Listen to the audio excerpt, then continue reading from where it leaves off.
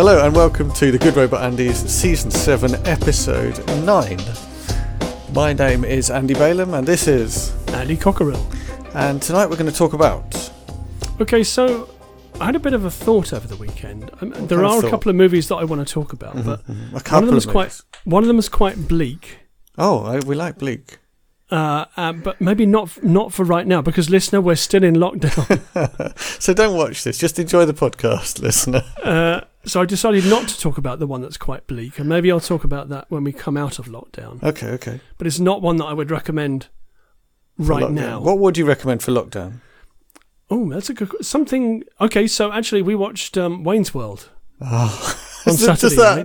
Does that not have issues in the modern day? Not really, no. Okay. No, because, people go into it with their eyes open, and it's not really, it's not hashtag Me Too or anything. Okay. But it is still a lot of fun. Okay. Very obviously quotable. The whole Bohemian Rhapsody sequence, the stuff with Meatloaf that's so brief yet so much fun. Yeah, Meatloaf's really good, isn't it? The stuff with the security guard who gives them an awful lot of information. Yeah. Alice Cooper. Yeah. Is that all in one? Yeah. Who's in 2? Is it Aerosmith in 2? Aerosmith. Yeah. 2's good too. Aerosmith and Christopher Walken. Yeah. Who does good villain. You want me to say what, right? You want me to say what? Yeah, that's quality.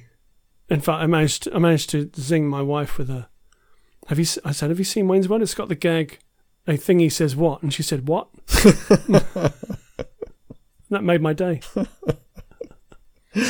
Yeah, once again you proved your superiority. Yeah, that's the only way I can prove my superiority, is with movie quotes. Anyway, what are we talking about tonight?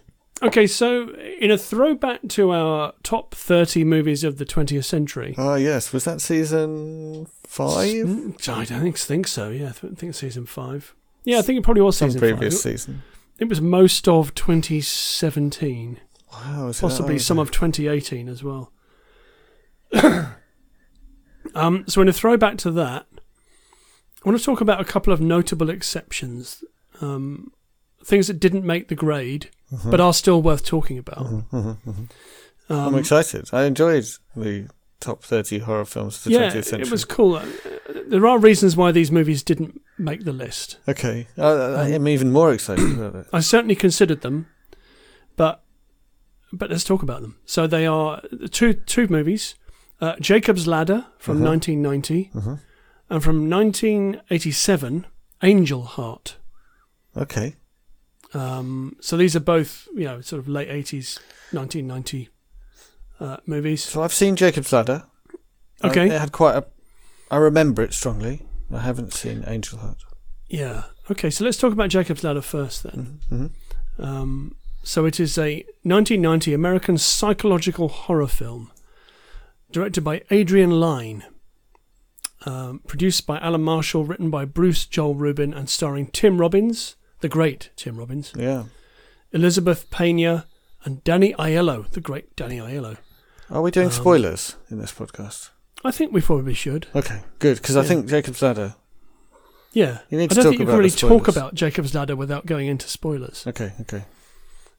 So the film's protagonist, Jacob, is a Vietnam veteran whose experiences prior to and during the war result in strange, fragmentary visions and bizarre hallucinations that continue to haunt him. Yeah, including people with their faces going... Ugh. Yeah, it's very strange. Yeah. As his ordeal worsens, Jacob desperately attempts to figure out the truth. It was made by Carol Co. Pictures 10 years after first being written, so It sat on the shelf for a while. Though only moderately successful upon release, the film garnered a cult following, and its plot and special effects became a source of influence for various other works, such as Silent Hill, which is a video game on the PlayStation, I think. Yeah, I think I played it about once. Yeah, that's a pretty unsettling game. It's pretty messed up. A remake, also titled Jacob's Ladder, was released in 2019. I didn't even know this. No. No. Doesn't seem worth doing. No, it doesn't, does it? So, directed by Adrian Lyne, who is an interesting director, English film director. He made Fatal Attraction, the famous Fatal Attraction, or maybe infamous. 9.5 Weeks, also an infamous movie. Yeah, actually starring Mickey Rourke, who is in Angel Heart. So there's a bit of a crossover there. Flashdance, which I've never seen, but is again quite influential. Indecent Proposal as well. Oh yeah, I've seen that. That's pretty good. It's okay. I think pretty sure. Yeah, it's not bad. So I think I would say that he is one of the great 80s and 90s visual stylists. Mm-hmm. So he came from a commercials background. Okay. Like Ridley Scott. Oh, right, so really good with visuals, snappy visuals. Right. And that, I think, really comes through in Jacob's Ladder. This is a visually arresting film.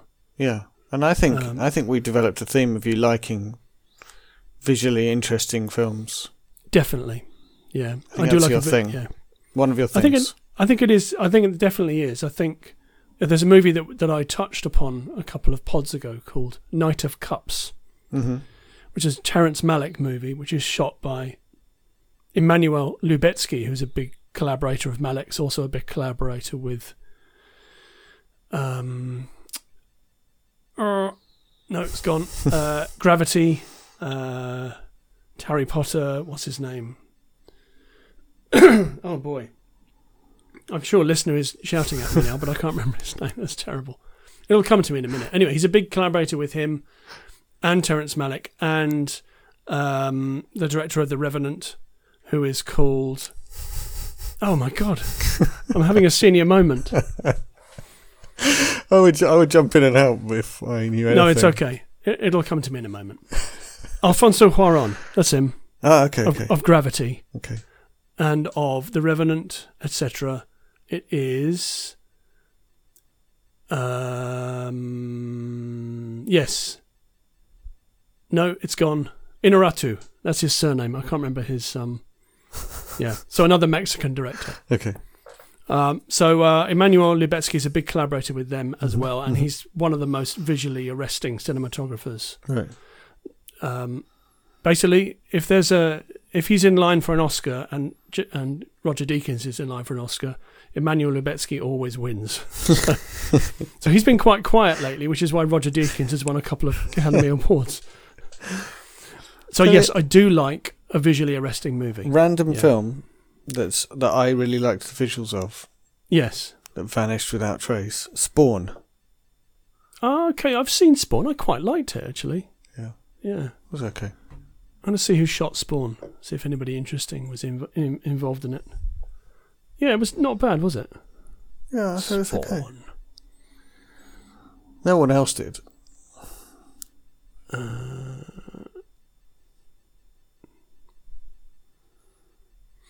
Sorry, I'm just going to have a look at the Spawn film. Who filmed it? It's one of those throwaway superhero films. Somebody called Guillermo Navarro. Let's see what else he's done. Oh, he shot Pan's Labyrinth. There you go.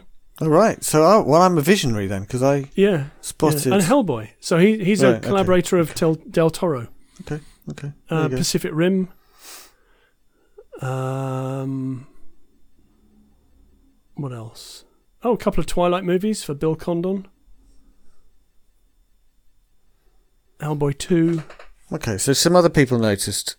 Yeah. Or rather, so maybe it was just... I can see why. Oh, and The Devil's Backbone, which is an early Del Toro movie. Yeah, so he's been busy. From Dusk Till Dawn. Right. Yeah. Which, From Dusk Till Dawn, I think has such potential. And I think it squanders most of it. Yeah, it's disappointing, isn't it? But it is visually quite interesting. Yeah, it is disappointing. Why is it? Yeah, what's wrong with it? I don't know. Well, it's Robert Rodriguez, and I've never seen a film of his that I've liked. Really? So, yeah. What else did he do? The Postman, Il Postino with Antonio Banderas. He directed both of the Sin City movies, which I thought were fine. I quite liked Sin City, but again, it felt maybe like it had potential that it didn't live up to. Yeah, it was fine. He also shot Jackie Brown for Quentin Tarantino, which I think is a good movie. Right. Anyway, we're getting massively sidetracked here. So sorry, that's okay. So yes, I do like a visually arresting movie. So the plot of Jacob's Ladder is that in 1971, American infantryman Jacob Singer is deployed to Vietnam. His unit come under attack, and as many of his comrades are killed or wounded, others exhibit abnormal behaviour, with some suffering catatonia, convulsions and seizures. And these are things that come back to him later on, in the present day. He flees into the jungle only to be stabbed with a bayonet by an unseen assailant.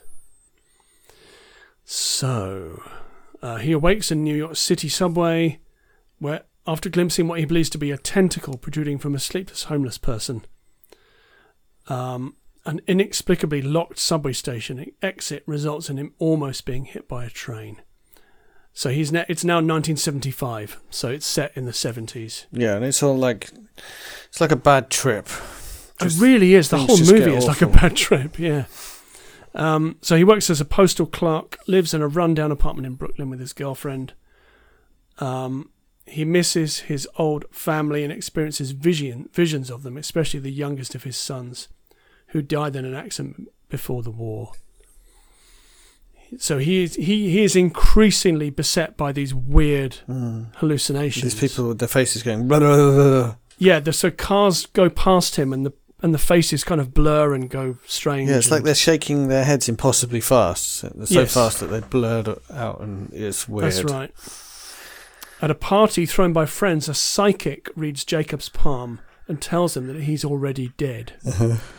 Which is quite creepy. Pay attention, viewer. Pay attention. Pay attention. Which he dismisses as a joke. After declining to dance with the medium, he appears to witness an enormous tentacled creature. He gets a fever. He's really, really unwell. He then has a first-person perspective scene of apparent flashbacks to his time in Vietnam. Where he's badly wounded, being discovered by American soldiers before being evacuated under fire in a helicopter. So he's kind of remembering what happened to him, or is he? Or is he? Because we never actually know. I think that's the beauty of this movie, is that it portrays a possible hellscape that's happening to him, but we're never really sure if it's actually happening to him or if it's all in his mind. Yeah. I feel like actually there's a few films where the first time you watch it, it's just confusing and painful. And it's worth watching it again knowing what you know from the end. So I'm thinking, I know what I was going on about Society. Actually, I probably haven't mentioned Society for ages, but no, Society is very painful to watch the first time. You have no idea why you're watching it or why you care. And then you get to the end, you find out what happened, what is happening, and then it's worth watching again to I think understand what all that stuff is about. Yeah, maybe Mother as well. Would definitely stand up to repeated viewings. Yeah. Also, things like a movie that was in our top 30, but The Sixth Sense. Yeah, but I watched that the first time now. Unless your wife ruins it for you. Also, I don't think it's so good. Okay. Yeah, Jacob's Ladder definitely, I think, benefits from... Like, the first time, it's just a horrible experience. Yes. But then the second time, once you know what might be happening, it's better. I felt... When I saw this, I've only seen this once, but it's stuck with me since then. Right. I found it to be quite a stressful watch, but compelling, a very compelling watch. I think Tim Robbins' performance in it is amazing. If you want somebody who's suffering from paranoid delusions and is stressed out, then Tim Robbins is your man, because he's he is a very he's not a very emotive actor. He's very internalizes a lot of his emotions, and that's good for a role like this. So we're going to spoil it now, or are you going to continue? and then we'll spoil it. I'm gonna spoil the end. Okay, go. Oh boy, am I going to spoil the end. So he's approached by a distressed man who was seen treating a wound in the medevac helicopter, and also dragged him away from a burning car. And introducing himself as Michael Newman, he tells a story of having been a chemist with the Army's Chemical Warfare Division, where he designed a drug he called the Ladder, which massively increased aggression. And Michael claims that to test the drug's effectiveness, a dose was secretly given to Jacob's unit before the battle, causing some of them to turn on each other in a homicidal frenzy. So Michael's story triggers a vision of Jacob's wounding in Vietnam, which shows his attacker as a fellow American soldier. He returns to his family's home, where he finds Gabe, his son, who takes him by the hand and leads him up the staircase into a bright light. The scene turns to a triage tent in 1971 as military doctors declare Jacob dead. So the doctor notes that Jacob had put up a tremendous fight to stay alive, but looked peaceful in death. So then you rewatch it. So basically he's dying, and he has this vision of his future life while he's dying. Exactly, yeah. So when we first meet him in New York, he is dying from his wounds. And he's just having a vision. He's having a vision, yeah. And so then all the creepiness of the vision gets this new element of, instead of it being like a bad trip, it's like that. I mean, it's the same kind of idea as like Final Destination, but done differently. But better. But yeah, but better. You know, in that the reason he's seeing this stuff is because he's dead, essentially. Yes, he's dying. Yeah, that's right. His brain is slowly dying. Yeah. So, as I said at the top, it didn't do well on release. I doubt that it was marketed very well. But it has had a great cult following since then. And it is a very, very effective movie. I know we've just spoiled the ending, but listeners should seek it out. Make sure you watch the original, not the remake, because I have no idea what the remake is like. Maybe it's really good. Maybe, although I've never heard of it, so I doubt it. It's I think it's well known, isn't it, this film? But people might have heard of it and not seen it.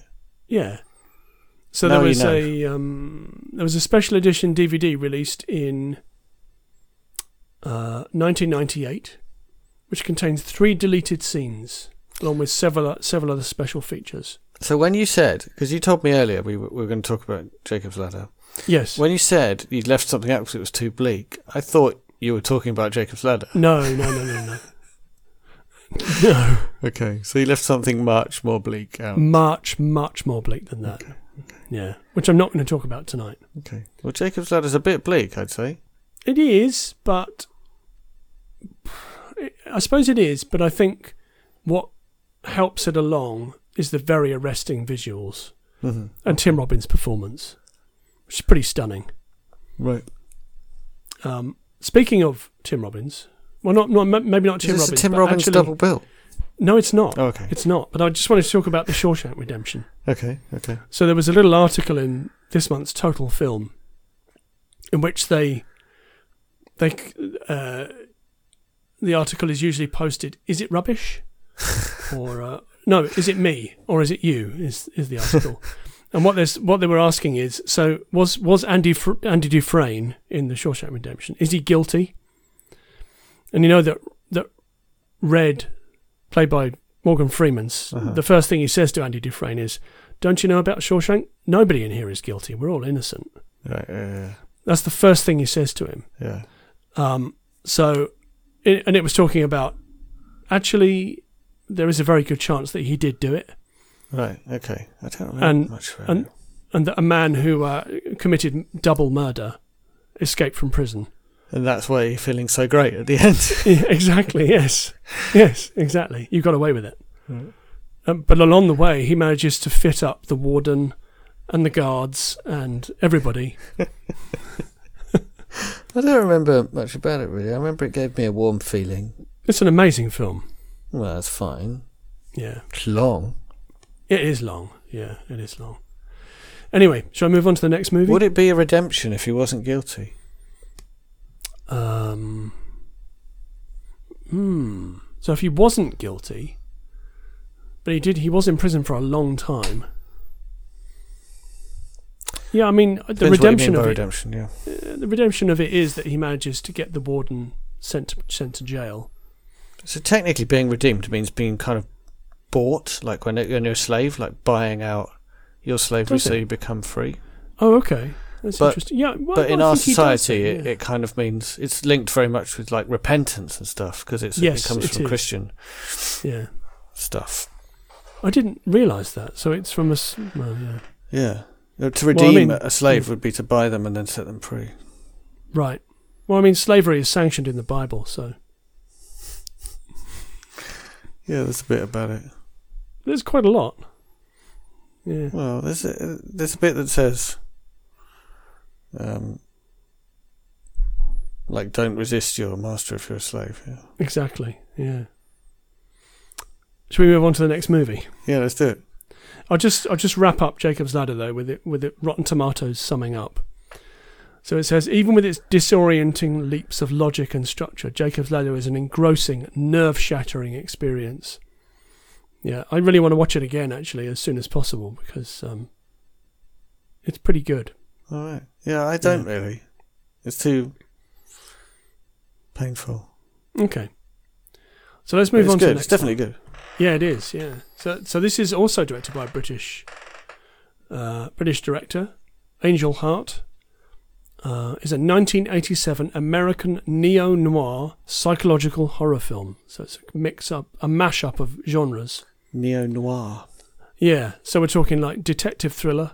An adaptation of William Hauksberg's 1978 novel, Falling Angel. So written and directed by Alan Parker, famous British director who made The Commitments and Bugsy Malone and Midnight Express. So really, really big influence during the 1970s and 80s, Alan Parker. It's kind of fallen off the radar these days a bit. And the film stars Mickey Rourke, Robert De Niro, Lisa Bonet and Charlotte Rampling. And Harry Angel, played by Rourke, a New York City private investigator, is hired to solve the disappearance of a man known as Johnny Favorite. And Angel's investigation takes him to New Orleans, where he becomes embroiled in a series of brutal murders. So, following publication of the novel, Hauksberg began developing a screenplay, but found that no film studio was willing to produce his script. The project resurfaced in 1985 when a producer brought the book to Alan Parker's attention, and Parker began work on a new script. This was also made by Carol Coe, who made Jacob's Ladder. I did not know this before I picked these two movies. When you said made by, so the same studio bankrolled these two movies. Interesting. Yeah. So when you say it's like a. Did you say it was a neo-noir horror? Yes. So is it done like a classic noir detective? Yes, absolutely. Private eye with a voiceover? No voiceover. Okay. Nobody's trustworthy. Okay. Everybody's got smoking an agenda. in dark rooms. There's a lot of smoking. It's moody lighting. A lot of sweating and down in the deep south. Sounds good. I mean, it looks stunning. Absolutely stunning. So another visually arresting movie, actually, Angel Heart. Also with a good soundtrack. I'm just going to see who shot this one. Michael Saracen. He shot... Let's have a look here. War for the Planet of the Apes. Dawn of the Planet of the Apes.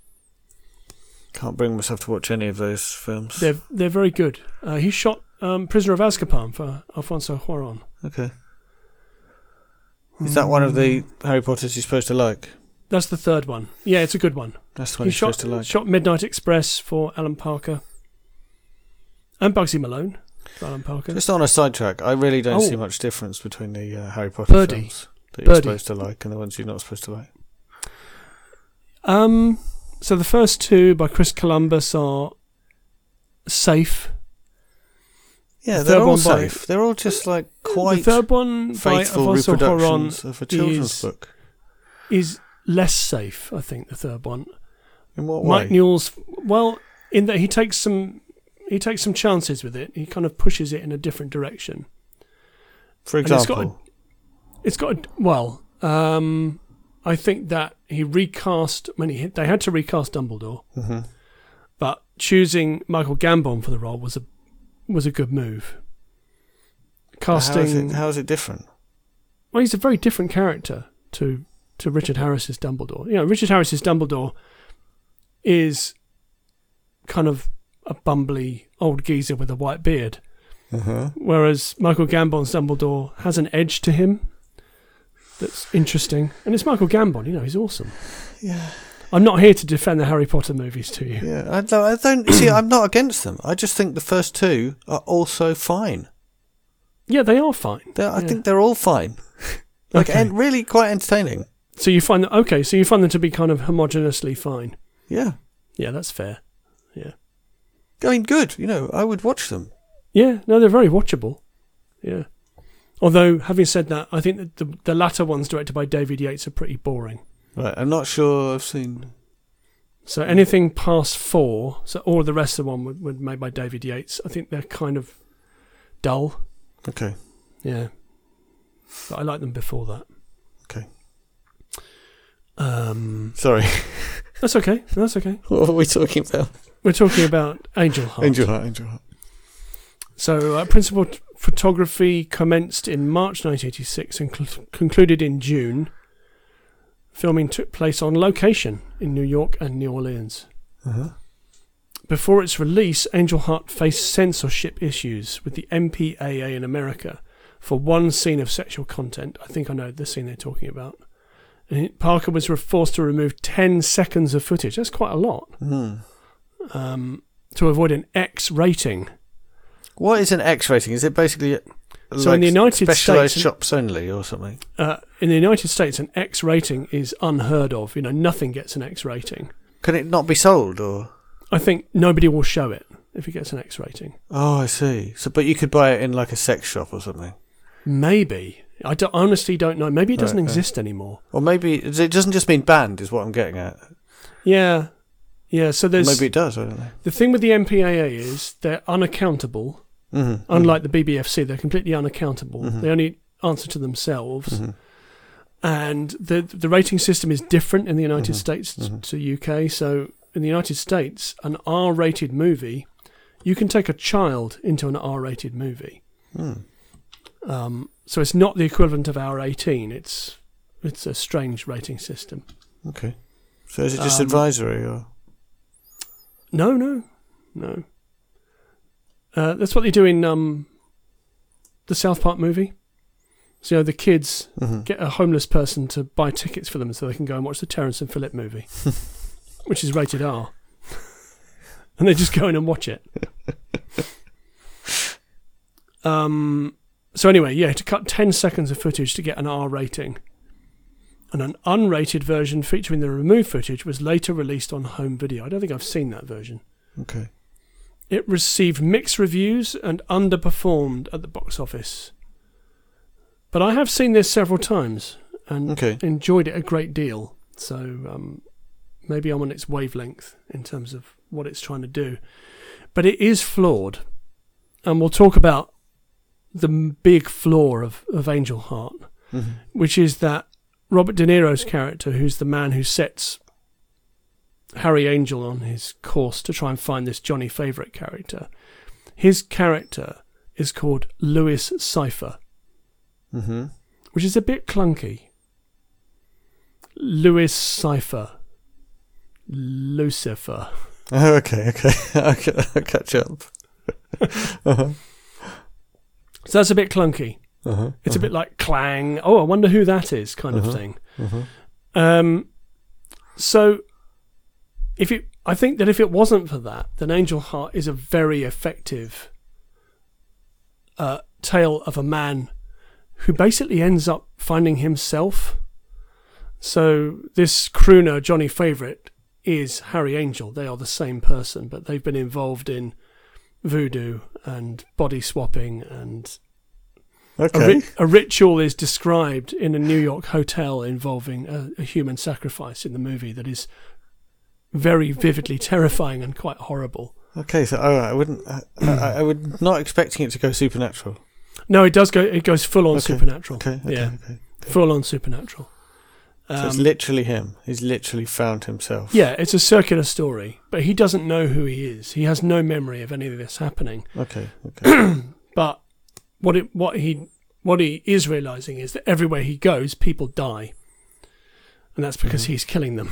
He's basically Louis Cypher is using him to keep everybody quiet. The trail has gone cold because he's killed everyone. Okay. He just doesn't know it. I really like the Faust style stories. And that's true. That's how it ends. I'm going to give away the ending anyway. But, yeah. It's spoilers. Somebody gets murdered, and the police come and ask him if it's his gun that's on the bed, and he says yes. And one of them says to him, "You're going to burn in hell for this," and he says, "Yes, you're right, I am." Literally. It doesn't say literally, but that's what's being inferred. That he realizes what's happened. Right. And that he's done a deal with Lucifer to change his body, to change his face. Okay. And now Lucifer wants to be paid. Right. So a very effective visually and also soundscape movie. There's lots of great music in this, period type music, but also a jazzy soundtrack that's quite unsettling. Fantastic performance by Mickey Rourke, who, prior to his boxing career, in quotes, and his plastic surgery, was an incredible screen presence. And here he is just on absolute incredible form. So I don't know that story. Did he become a boxer? Yeah, so he was, as I said, like this amazing screen presence, decided that he didn't want to do that anymore. He became a boxer, got beaten up quite badly in the ring, had some surgery to correct that, which just makes him look very strange, and has made a comeback, and is still a fantastic presence on screen. But I just can't help thinking what would have happened if he hadn't been a boxer, if he hadn't decided to do boxing. So films that have someone selling their soul to the devil that are vaguely based on Faust, yes, include some quite shockingly bad films that I still have a bit of a soft spot for because I love that plot. Can you enlighten us? So what's the one? It's got that famous bloke in as a lawyer. A lawyer from a small town. Yes. Devil's Advocate. Devil's Advocate, yeah, terrible film. Terrible movie. But soft spot for it because I like that Al plot. Pacino. Al Pacino. Yeah, he isn't great in that though, is it? I mean, nobody's very good in that movie, to be fair. There's at least one other one that is like that Faust type thing. Yeah, they always miss the mark, but I really like the plot. I love the doom. Like, the point is, from very early in the story, you're utterly doomed. Yes. And then you just watch it play out. And I really like that as a story. Yeah, you know what's coming. Yeah. Yeah. I think in Angel Heart, you don't know what's coming, although I have given away the ending to listener. You don't see it coming until, if you're eagle-eyed, probably about 3/4 of your way into the movie, and then you might be thinking that you know what's happening. But it certainly plays its cards very close to its chest. And that's mainly due to the way that it weaves the magic around it. Doesn't signpost things. Portrays the Deep South as a very untrustworthy place full of untrustworthy people. It's sweaty, it's unpleasant, it's not somewhere you want to be for very long. So I think if it didn't have the Louis Cypher thing... So you're saying the name of a character is enough to ruin this film for you? Yeah, it really is. It's clunky as anything. Clunky as anything. But if it didn't have that, That doesn't constitute a flaw. Just the name of one character. It is a flaw, though.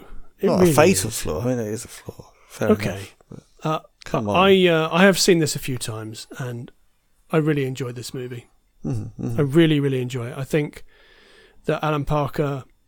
there's this, and there's also a movie called Birdie with Nicolas Cage and Matthew Modine. Again, a Vietnam story, Birdie. That's also worth checking out. Yeah, with a soundtrack by Peter Gabriel, which is very good. Okay. Yeah, that's also worth checking out in terms of visuals and a really arresting story. So, Angel Heart. Let's have a look at the Rotten Tomatoes. So it has a 79% rating on Rotten Tomatoes, and it says Alan Parker wrote an excellent script and went on to make a memorable film. Although initially supportive of... hang on, I'm just seeing here. What's this? No, that's not it. That's William Hortzberg who talked about it. So, although initially supportive of Lisa Bonet's decision to appear in the film, Bill Cosby, that hasn't aged well, dismissed Angel Heart as a movie made by a white America that cast a black girl, gave her voodoo things to do, and have sex. That is kind of true, but, she plays it well.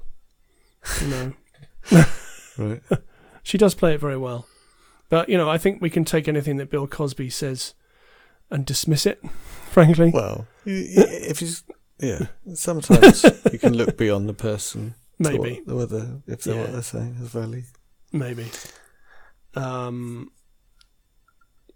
So, I think it was critically not panned, but I think would be mixed reviews.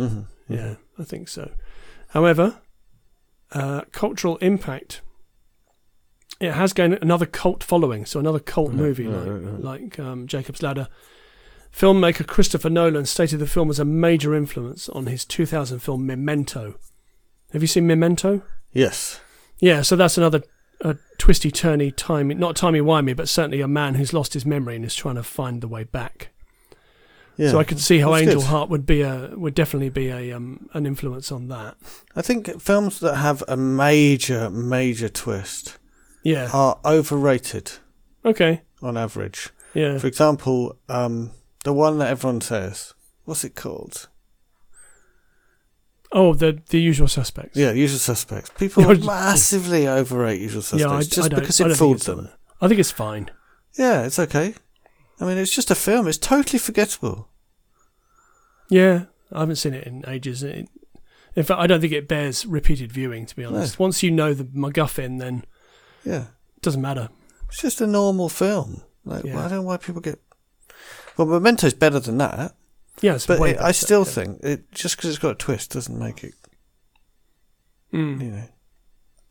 brilliant. So you're sort of looking at sort of recent reappraisals of the film. Mm-hmm.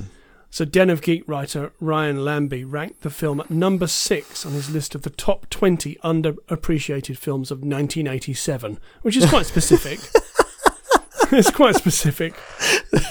He just picked all 20 underappreciated films of 1987 and then ranked them. So he writes that Parker brings a wonderfully shadowy quality to his noir thriller. Some viewers may be able to predict where this twisty, murky thriller is going to take them, but the ride remains one worth taking thanks to the quality of the acting and direction. Much like Jacob's Ladder, right? It's definitely an actor and director's movie. Parker is a visual stylist, like Adrian Lyne is a visual stylist. Okay. So come for the New Orleans atmosphere and forget about Louis Cypher. Is what I would say. So I in the meantime I looked up the meanings of the ratings in the US. Yes. Okay. On a website called liveabout.com or liveabout.com. Okay. A couple of things. Submitting a film to the MPAA for a rating is voluntary. filmmakers and distributors can and do release films without ratings, but such unrated films often find limited release in theatres or may go directly to TV, video or streaming to reach larger audiences independent of a rating. Mm-hmm. So that's that part. And then the other thing about the X, so it says, so the X doesn't exist anymore, but it says initially the system had 4 grades: G for general audiences, M for mature, R for restricted, mm-hmm. and then X for explicit. However, the MPAA never trademarked the X rating, and what was intended for legitimate films soon was co-opted by the pornography industry, which outdid itself to advertise films rated with single, double, or even triple X. So the point is, they're not banned because it's a voluntary system, but it became like a badge of honour to get an X, which kind of ruined the whole point.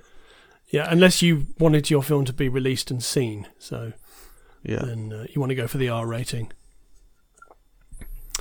Yeah, so that's Angel Heart. Yeah. Loved it. Thought it was terrific. Speaking of mixed... bit clunky, yeah. Speaking of mixed reviews... Yes.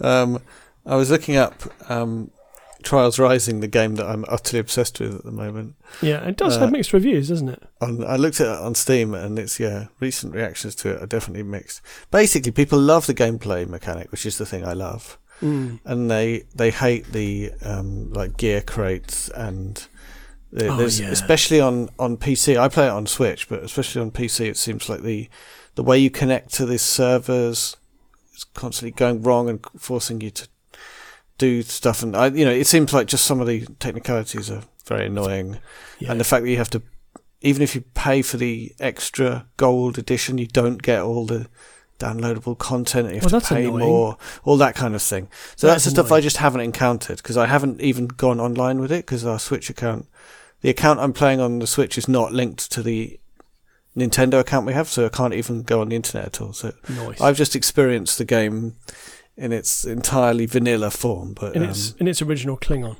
Yeah, but which is not great, because there's a lot of fantastic user generated tracks. On it, so you miss out on that if you do what I did. Bar humbug. I'm actually suffering from a Trials-related injury at the moment. I can barely move my left thumb. I did that the first time I played it. I played it for far too long and got terrible RSI. Yeah. Where I could... What was I trying to do, though? Like, even just stuff like doing the washing up or something was incredibly painful. Mind you, it always is. So. Yeah. So we finished watching Chernobyl. Oh, good. Good. I mean, I've heard it's very good. I really, really enjoyed it. What format did you watch that on? DVD. Right. Yeah. It was made by HBO, and it was on Sky in some way. That's right. Yeah. I really, really enjoyed it, and I was shocked by how engaging it was, given how dry the subject matter could be. Yeah, and a great cast as well. Yeah. The thing about it that was really amazing was how totally human all the characters are. So even the real baddies, you can completely see what they did, see why they did it, and think that you could have done the same. Yeah, that's incredibly human. That's very difficult to pull that off. Yeah. So that seemed deliberate to me, and I really, really respect it in someone who's making any kind of media like that, to take the time to make all the characters people. Nice. Really liked it. We have been watching. We're still watching Devs, so we haven't finished Devs yet. Mm-hmm. How far have you got through Devs? So we've got to the bit where the episode... so we got past the one where she gets sectioned. Spoiler. And we got to the one where something very strange happens at the end. Okay. We see something that maybe shouldn't be there. He fires someone and then rehires them. Fires someone for doing... messing with the multiverse. To clean up the audio. Yeah. But then rehires them. Presumably because they're a bit clever. Because he turns up again, that character. I don't think he's rehired. Anyway. Yeah, so we're I think Okay. we're about halfway through. Okay. We've given up on Noughts and Crosses. Okay. Oh, it's just sad. too slow. So you didn't get to... I wanted you to get to the end so I could ask you whether it's still... Well, maybe I could watch the last episode. You got one left? No, we didn't even get halfway through. It's just too slow. It's too ponderous. Okay. Yeah. Oh, well, yeah, I wanted to ask you whether it went where you were expecting. But having said that, they changed the ending from the book. Oh, okay. So actually, the book has a much more radical ending. Okay. What else are we watching at the moment? We've been enjoying on Netflix a show called Afterlife, which I think I may have talked about before, but it's Ricky Gervais. It's the second season. It's about a man whose wife dies of cancer. Right. And he tries desperately. In the first series, he tries just to be horrible to everybody, to numb the pain. Right. That doesn't work. So in this series, he's trying to be nicer to everyone. Right. That won't work either. Well, yeah, it kind of is, but it's about him, but it's also about the local paper that he works at. It's about the people that he interacts with. It's got an amazing supporting cast. Right. So like Joe Wilkinson, Roisin Connerty is in it. Right. I think it's one of the most heartwarming shows I've ever seen. Right. Which is not something you would associate with Ricky Gervais, but... Ricky Gervais is weird. I kind of wonder how he gets work. He's very talented. I mean, his writing is very, very insightful in terms of how people deal with grief and how people, if you're around someone who is dealing with grief, how you interact with them is interesting. And, it's just really good. It's bittersweet. So, it throws stuff at you that is very real and relatable, and then makes you laugh. Sounds great. It's really good. Really good. Yeah. Really good. I'll never be able to watch that, right? Because Netflix don't... They do release stuff, but it takes ages for it to come out on disc. Okay. Yeah. But even then, it won't get shown on TV, right? I wouldn't have thought so. No, I don't think I've ever known anything about Netflix get shown on TV. Why is the world so stupid? Well, yeah. Don't know. So yeah, that's where we are. Still in lockdown. Yep. Yeah, watch Train to Busan. I watched Quantum of Solace last night. Okay.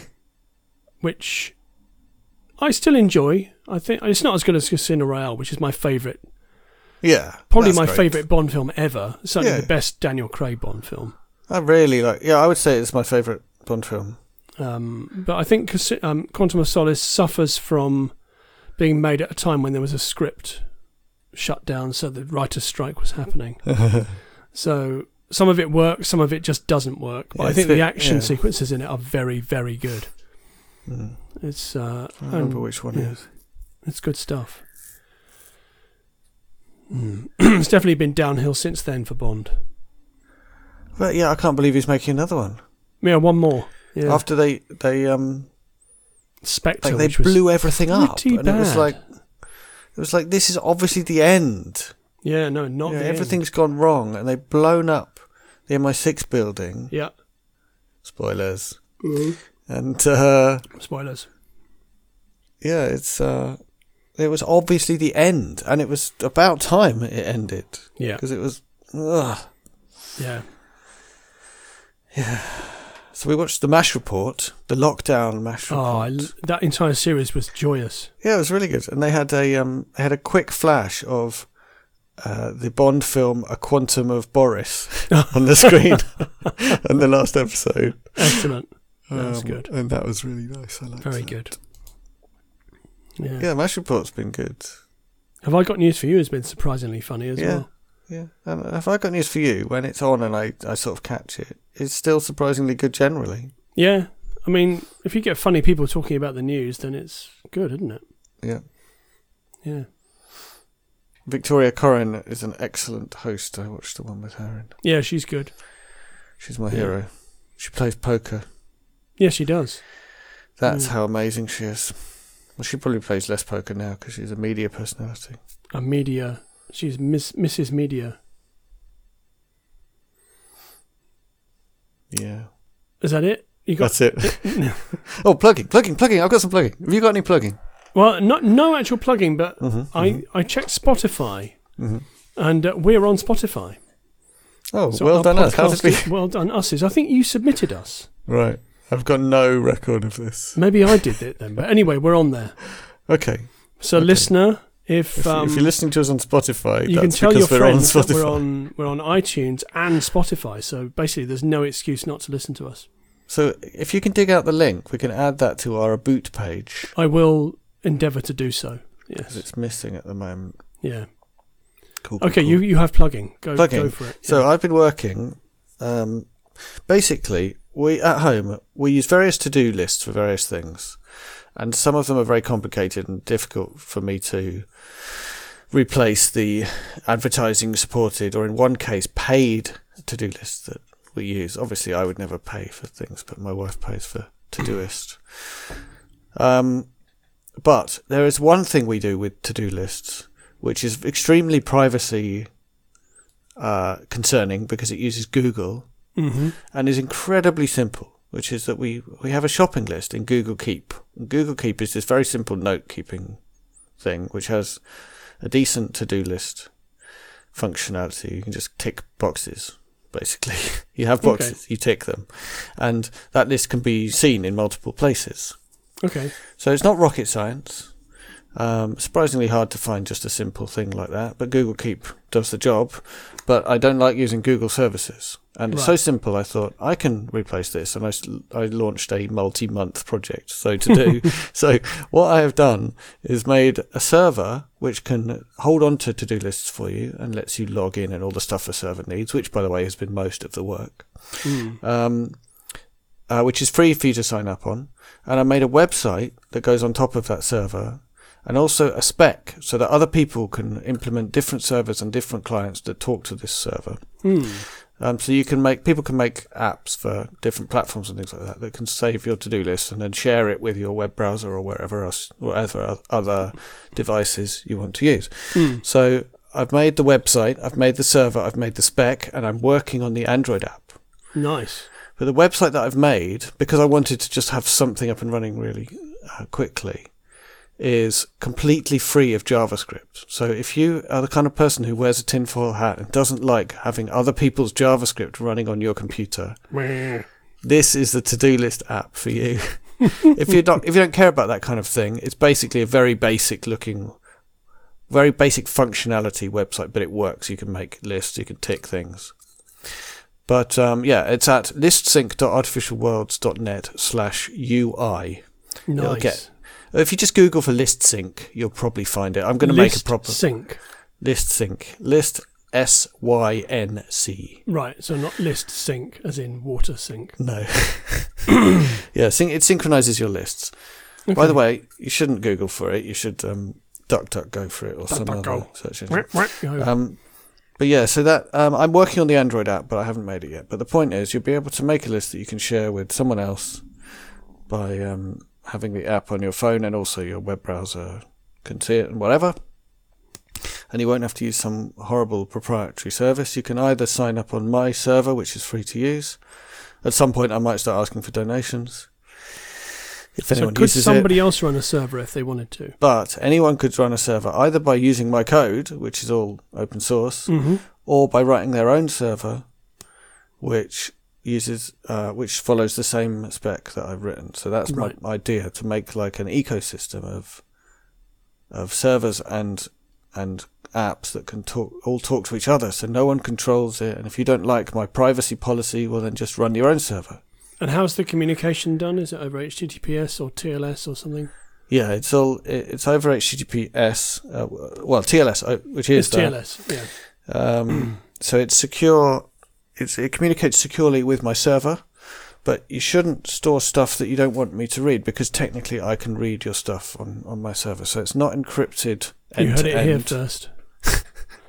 It's not encrypted end-to-end. So if you need your shopping lists to be end-to-end encrypted, you should use CryptPad, which is an excellent fully encrypted system that will not load on my phone. Own server. Take my code, run it on your server. I'll help you set it up, and then if someone hacks your server, they can read your shopping list. But at least then I can't. Now the thing is that I won't read your shopping list unless I need to like debug a problem we're having with your shopping list, right? But the fact is, technically, I could read it. It's not end-to-end encrypted. Okay, so it's stored in a database? Technically, at the moment, it's stored in one file. Okay. But I've written the code so that if and when people, people start using it, I'll save it somewhere more robust. But at the moment, that is a very cheap way. It doesn't cost me anything above what I'm already paying for my web hosting to host this service that other people can use. So nice one. It is what I am doing. Okay. Well, you should put a link to that on this week's episode. I'll stick it in the show notes. Yeah, definitely. listsync.artificialworlds.net/UI. Cool. Or just search for ListSync. Hopefully you'll find it. I'm saying that it hasn't been around very long. You might not. Excellent. Cool. That was my plug. I'm sorry it went on. That's okay. I think that's probably the show. The pod. I think that's it. Yeah. Thank you, listener. Cheers. See you next time. Bye-bye.